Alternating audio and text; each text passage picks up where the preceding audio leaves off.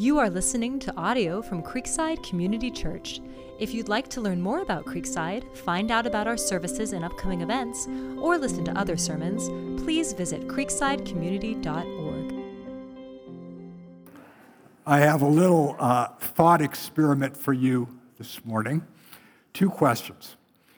First question, would you rather live in a town with or without police? That's easy, isn't it? That's the easy one. Here's a little harder one. Would you rather live in a town with or without bad police? That's a little harder, isn't it? Because we know we need police to protect us, but who's going to protect us from the police, right? And all that is to illustrate kind of our tension with the whole issue of authority, whether they be civil authorities or parental authorities or church authorities. The Bible says that God created authority for our benefit. Look at Romans 13 here. For there is no authority except from God, and those which exist are established by God. God created authority to bless us, to prosper us, for our thriving. And yet, like everything that God creates, authority has been touched by sin and ruined by sin. And so there is good authority and there's bad authority. In Proverbs 28:2, by the transgression of a land, many are its princes. In a lawless country, it is the law of the jungle. Only the strong survive.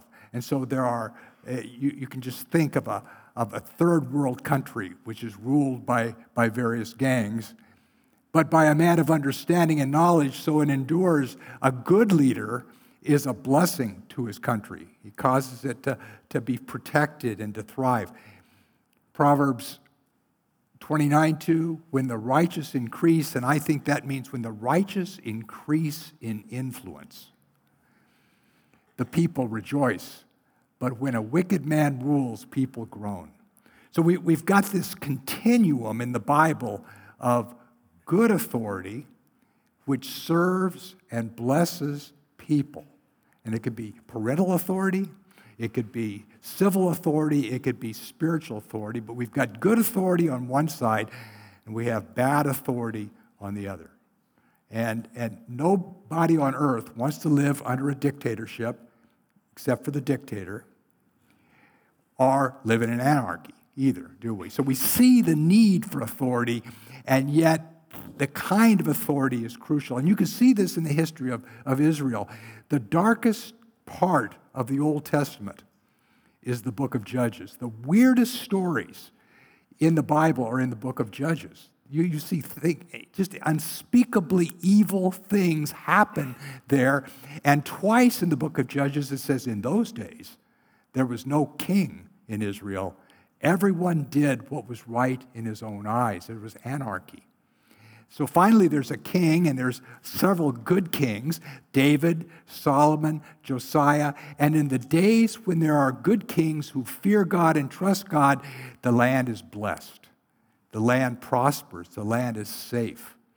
But there are many more bad kings than there were good kings. They lead their people into idolatry, into sin, and finally the whole nation goes into exile because they're bad kings. Now, did the land have bad kings because the people were bad, or did the bad kings lead the people into evil? I don't know. It just seems to me that people get the king they deserve, but that's my own opinion. But all this to say is that good authority, the proper use of authority, whether it's in a family, in a city, in a church, or in a government, makes all the difference. And what I want to talk about this morning as we continue in Paul's letter in 1 Corinthians is what good authority looks like, how authority is meant to be used. Paul writes to the Corinthian church. We call it the blessed mess because this church was a mess. They looked much more like the city of Corinth than they looked like Jesus. And the book of Corinthians is really easy to follow. It's just a bunch of problems they have, and Paul addresses the problems one after another. And then some questions they had that he answers those questions. We are in the first problem right now, which was the problem of division. And Paul has been pretty straightforward in dealing with this. He doesn't hold back at all. And now at the end of chapter 4, as we close this section on division, Paul talks about why he has been so strong in reproving and correcting the Corinthians. And in this passage, we get an example of what the proper use of authority looks like from the example of Paul. And so this morning, we're going to look at three things. First, good authority leads with affection or with love, not with shame. Second, good authority leads by example, not just explanation. And third, good authority leads with courage and not with cowardice. Our culture has swung so far to emphasizing individual rights and away from the general good that this is an extraordinarily tough time to be an authority. Parents are afraid of their children. Or if they're not afraid of their children, they're afraid of messing up their children. Teachers are afraid of their students. Administrators are afraid of special interest groups. Employers are afraid of their employees. Politicians are afraid of their constituents. The courageous leadership is rare today. And if you're in any kind of authority, I hope this passage will encourage you to lead courageously and to lead in such a way that will bless those who God has given you responsibility for. So as we pray, if you're in any kind of authority, you're a parent, you're a grandparent, you're a boss, you're a manager, you're a teacher, you're responsible for anyone, let's pray silently that Christ will teach you. And if you're under authority, which should be everybody else, let's pray that God will teach you. So let's just pray and ask Jesus to teach us this morning, and I'll close.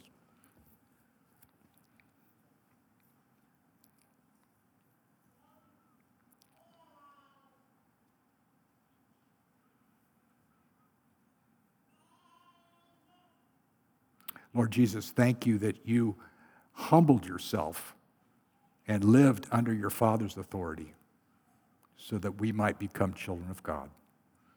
And I pray you'll help us to both live under authority and exercise authority in a way that it blesses others. We pray you'll be our teacher this morning. In Jesus' name, amen. First thing we learn from Paul about good authority as he explains himself to the Corinthians of why he's being so sharp with them is that good authority leads with affection, not with shame. The last semester of my senior year of high school, I got straight A's for the first time. And I was so excited, instead of driving home from school, I drove to my parents' grocery store. And I went behind the meat counter where my dad worked, and I showed him my report card. I was so excited. And my dad said, "It's about time." That was it. And I was just deflated. And in retrospect, I shouldn't have expected anything more, because my parents always focused on where I failed, what I needed to improve on, how I wasn't measuring up, never encouraged me in terms of what I did. And that, I don't blame them for that. That's the way they were raised. But the focus of everything was on, you need to do better. You need to do better. Well, it's about time you did better. The focus was on me, the failure, and how much they suffered as my parents. Other than that, we really didn't have much of a relationship. They weren't interested in me. They didn't ask me questions about what was going on in my life. They didn't ask questions about how I felt about or what I thought about things. It was all performance that counts. And so as I got older, we drifted apart naturally. We had a friendly relationship, but it was never a deep relationship. My wife came from a totally different home.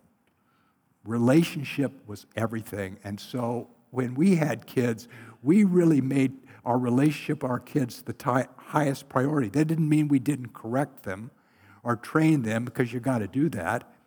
But it was in the context of a loving relationship. And so we did everything with them. When the kids were little, I spent a lot of time on the floor playing with Legos, playing with dolls.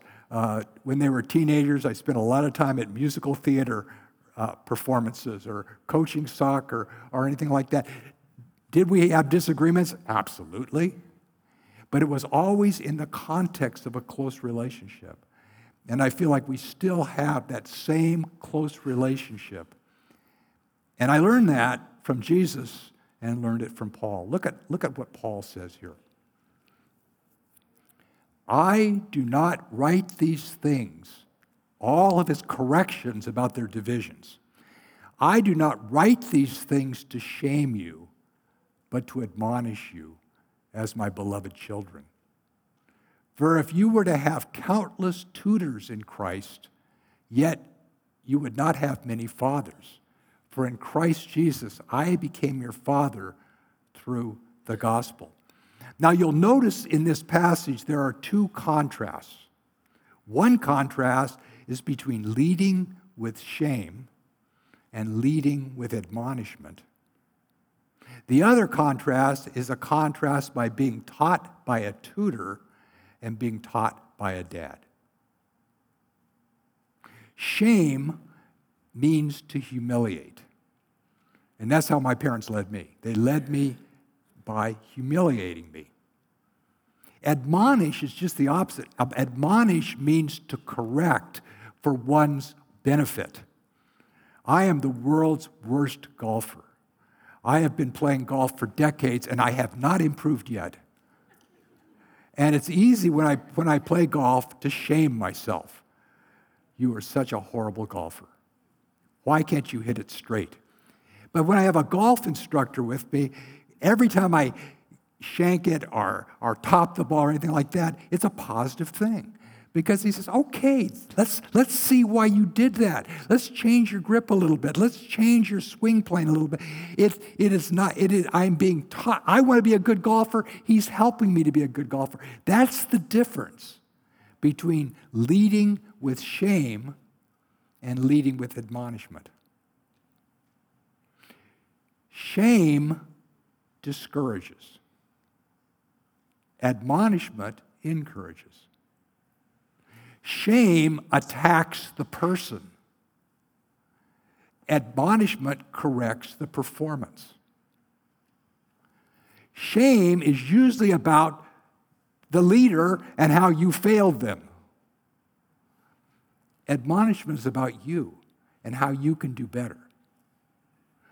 Shame leaves you feeling hopeless and discouraged. Admonishment leaves you feeling encouraged and wanting to move forward. And so the first thing we see about how Paul led in a way that the benefit of the people he's leading is uppermost in his mind. It's not about Paul, it's about their good. Now, the other contrast you see here is between being a tutor and a dad.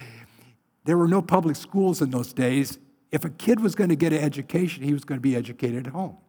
So either your parents taught you, or in many cases, a slave, a tutor taught you. Now, this is not a contrast in the quality of education because there's some very well-educated tutors. This is a contrast in the motivation, that the tutor is tutoring to get paid because that's his job. But the father teaches because he loves the child. And that's what Paul is saying. I love you like a father.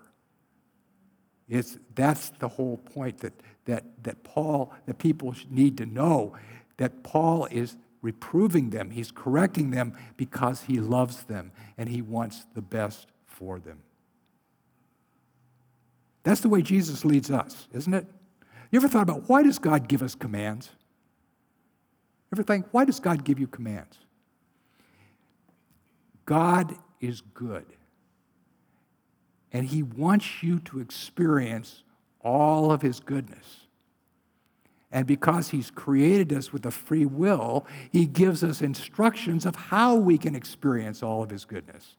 I love John 15, 9 through 10. Jesus says, just as the Father has loved me, I have loved you. That amazing verse. Jesus says, to the degree that God loves me, I love you that much. Abide in my love. Live in my love. Live as if I love you that much. How do I abide in his love? If you keep my commandments, you will abide in my love, just as I have kept my Father's commandments and abide in his love. These things I've said to you that my joy may be in you and your joy may be made full. Jesus says, I want you to experience God's love, and the way I experience God's love is by keeping his commandments. And as I keep his commandments, it gives me joy, because his commandments are the best possible way to live. I want you to have that same joy. I want your joy to be made full. And I've found that when I see God's commandments as his way of me experience his goodness, his love, his blessing, it changes the whole perspective on that. Let me give you one illustration of that, recent illustration of that. I am by nature a clannish person. I'm Scotch. And so there are people on the inside, there are people on the outside. Now, I know none of you are that way, so you can just attribute this to my Scottishness. But I find myself very quick to judge people who are different than me, which means all drivers. Quick to judge people who look different, who act different, who talk, well, I'd never do that. Why is he wearing that? It's winter. I will have a million judgments in a day about various people. I'm supposed to love people the way Christ loves me, right? And so I began to realize I don't, because I don't see people as loved by God. And so lately I've been trying to concentrate, whenever I see anybody, I try to remind myself, God loves this person as much as he loves me. Because God loves perfectly. He loves everybody perfectly. He's no respecter of persons. God loves this man, this woman, as much as he loves me, so why don't you act like it? And when I begin to act that way, all judgment goes out the window. And the interesting thing is, I'm just a lot happier. I'm not a cranky old man, because focusing on how much God loves this person is the best way to live. And all I'm doing is obeying God's commands. God gives us commands not to shame us. And if you're ashamed before God because you don't keep his commands perfectly, you have a lot more to learn about God. We keep his commands for our benefit. That's why he gave them to us. So, first of all, good authority leads with affection. Yeah, the people who love us the most influence us the most. Isn't that true? Nobody loves me more than my wife. And nobody reproves me more than my wife. And I listen to her because she's right, because I know she loves me. And she's only doing it. Does that make sense? Number two, here's the second thing we learned about good authority from the example of Paul. That good authority leads by example, not just by explanation. I am a learner. I love to learn. I love new ideas. I love new strategies. I love new thoughts. And I used to drive my staff crazy because every week I came in with a new idea, a new strategy, something to implement. And because I thought leadership was explaining new information. That's what I thought a leader did. I noticed something. Nothing changed. Nothing changed. They just kept doing what they did, even though I was flooding them with great ideas all the time. And what I realized is that people's lives don't change by information. People's lives change through implementation. And for the most part, we need an example who shows us how to implement. That the best leaders don't say, do as I say. They just say, do what I do. And that was Paul. Look what Paul says here. I exhort you, therefore, because I'm your spiritual dad, I exhort you, therefore, be imitators of me. Do what I do. Paul's not sitting up on high saying, thus says the Lord through me. He's saying, just do what I do. Just follow my example. For this reason, I have sent to you Timothy, who is my beloved and faithful child in the Lord, and he will remind you of my ways which are in Christ, just as I teach everywhere in every church. Timothy is Paul's disciple. Timothy has been with Paul long enough that he knows how to live the way Paul lives. Now, I thought about that. I thought, Paul has just sent them Scripture. He's just given them all the information they need. Why does he need to send Timothy now? Because they need more than Scripture. They need a living example of how to do what Paul does. And so Paul sends them Timothy because he will teach you my ways. It's interesting that the first name for Christianity in the New Testament was the way. The way.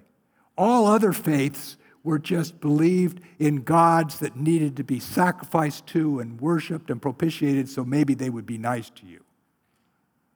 Christianity was completely different because it was a way of living. Teach them to observe all that I commanded. It was learning how to live the way Jesus lived.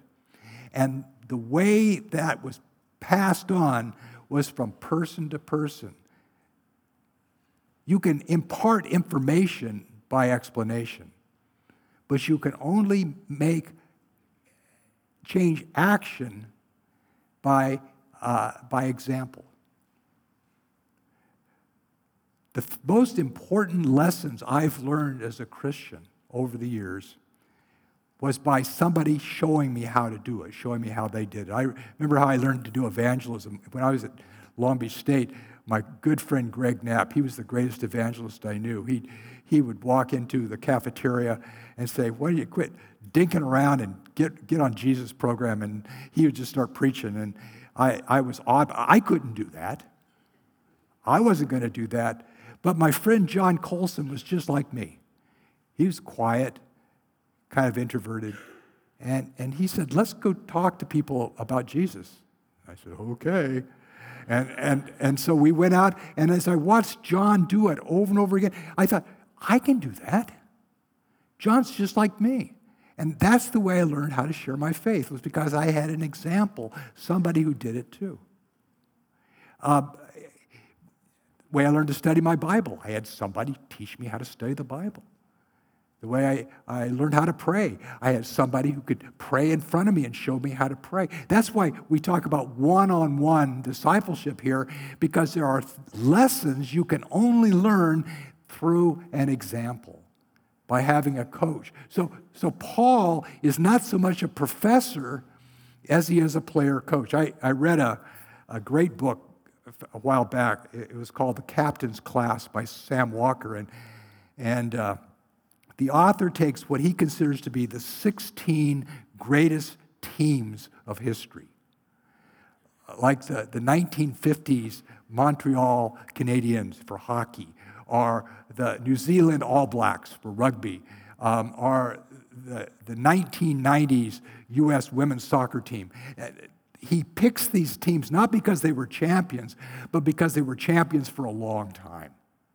They were a dynasty. They just excelled all other teams. And he asked the question, what made the difference between these teams and all other teams? And he found a very surprising answer. It wasn't the coaches, because lots of teams had great coaches. It wasn't the superstars, because lots of teams, every team had superstars. It was the captains. Because in every one of these great teams, there was a captain who embodied the ethnos of the team. He didn't talk a lot. He didn't make stirring speeches in the locker room. He just played hard. And by watching him, other people saw this is what it means to be a member of this team. This is how you do it. And he went through all of these different teams. It's just so people you've never heard of, people I'd never heard of, but who were really the secret behind that team's power was a person who actually lived it and did it, and people could watch them and say, okay, that's what it means to be on this team. That's what it means to be a champion year after year after year. And I've seen that the difference in organizations, the difference in churches is how many examples you have. People who don't say, do as I say, but just watch me. Do what I do. That good authority always leads by example. Now let's go to the third one about good authority. That is, leads with courage and not with cowardice. Here's another little thought experiment for you. What's the difference between a politician and a prophet?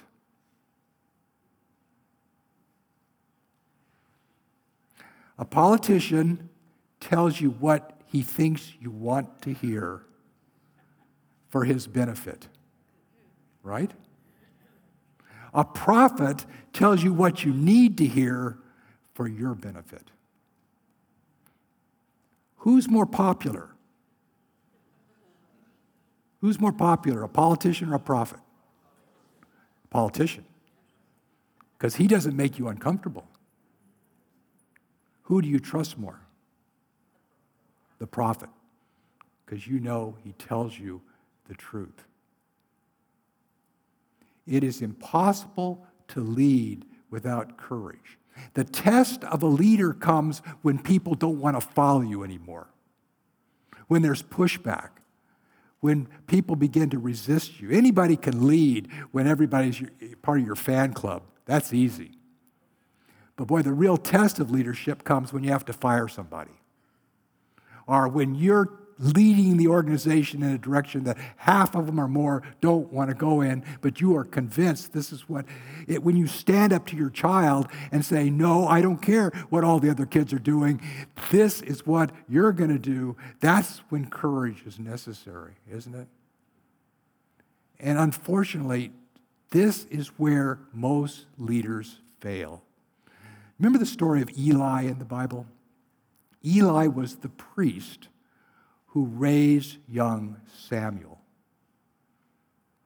But Eli had two other sons who were both priests, and they used the office of the priesthood for their own benefit. They slept with the women that worked in the tent, the tabernacle. They took the best parts of the sacrifices and got fat on the people's sacrifices that were supposed to be given to God.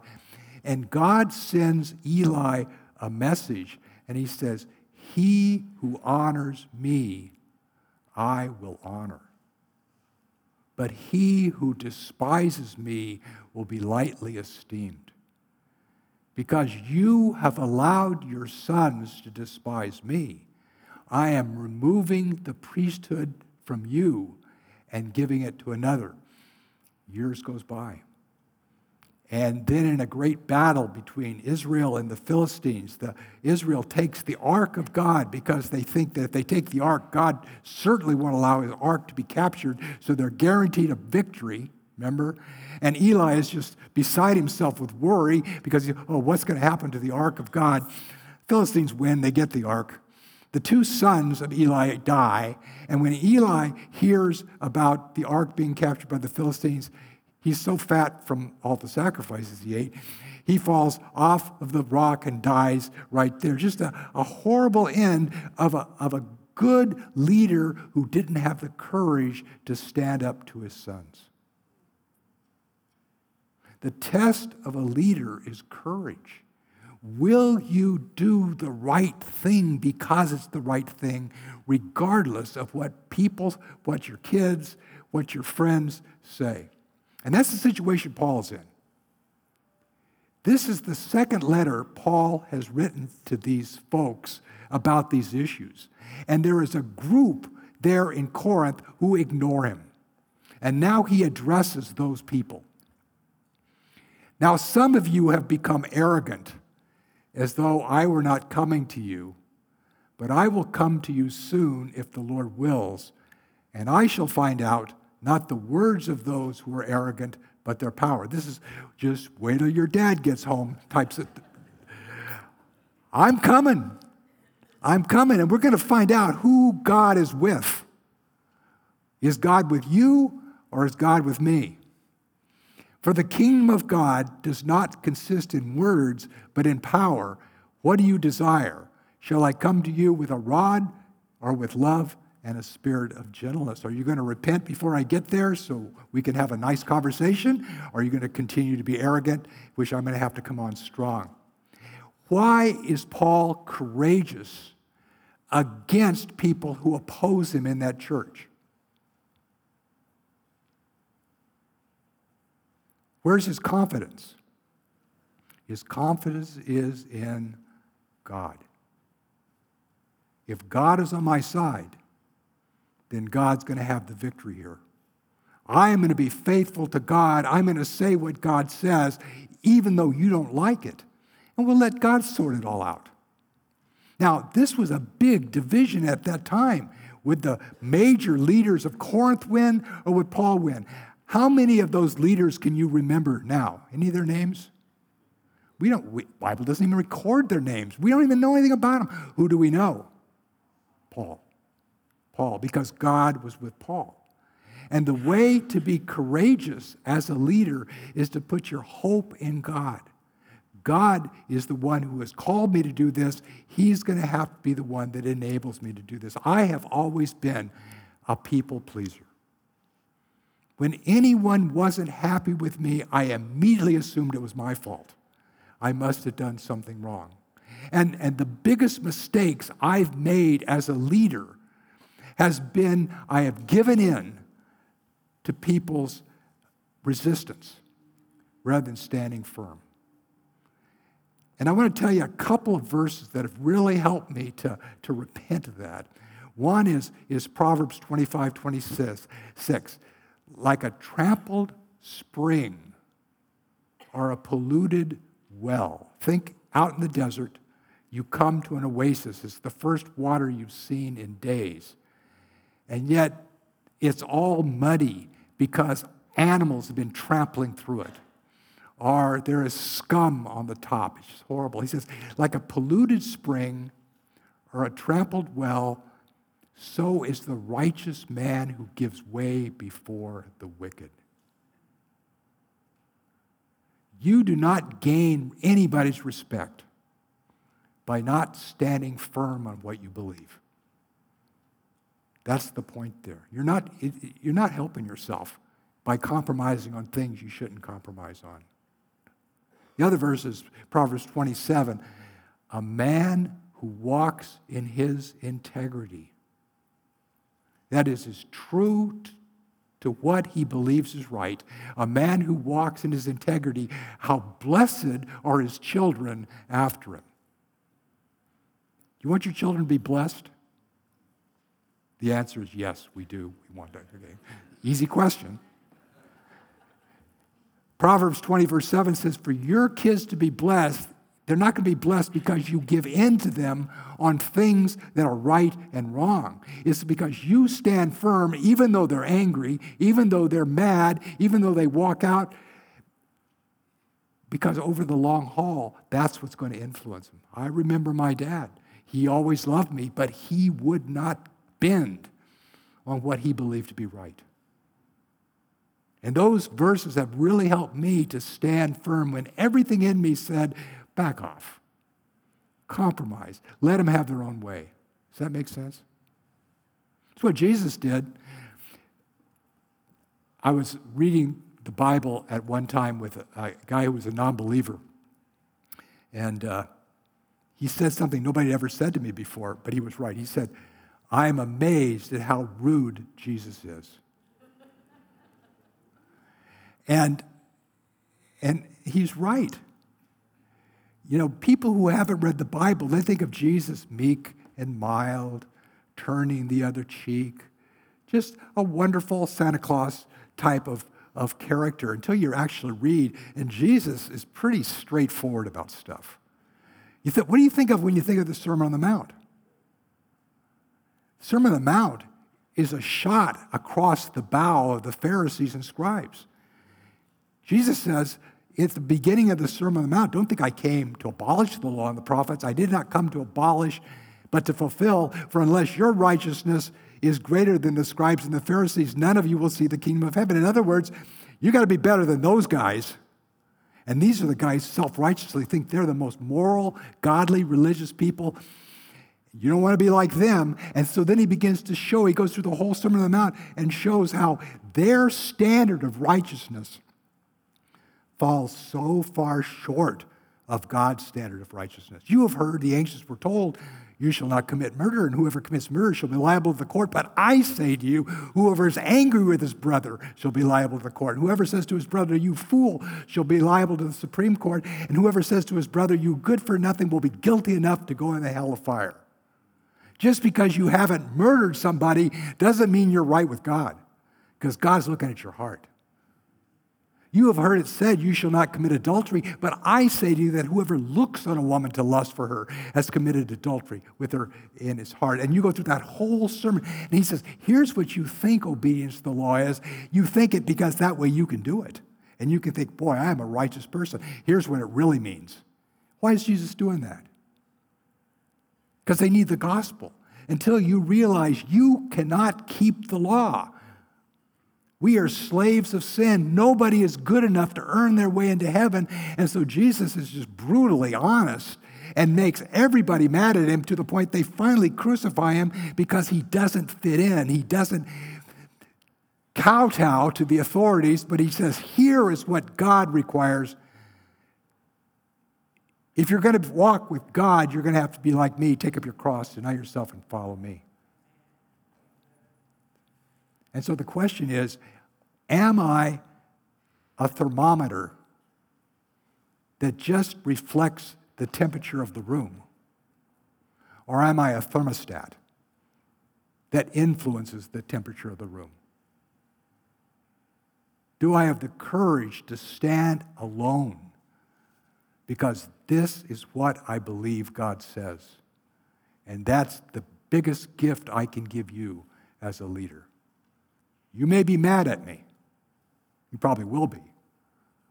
And yet that will bless you.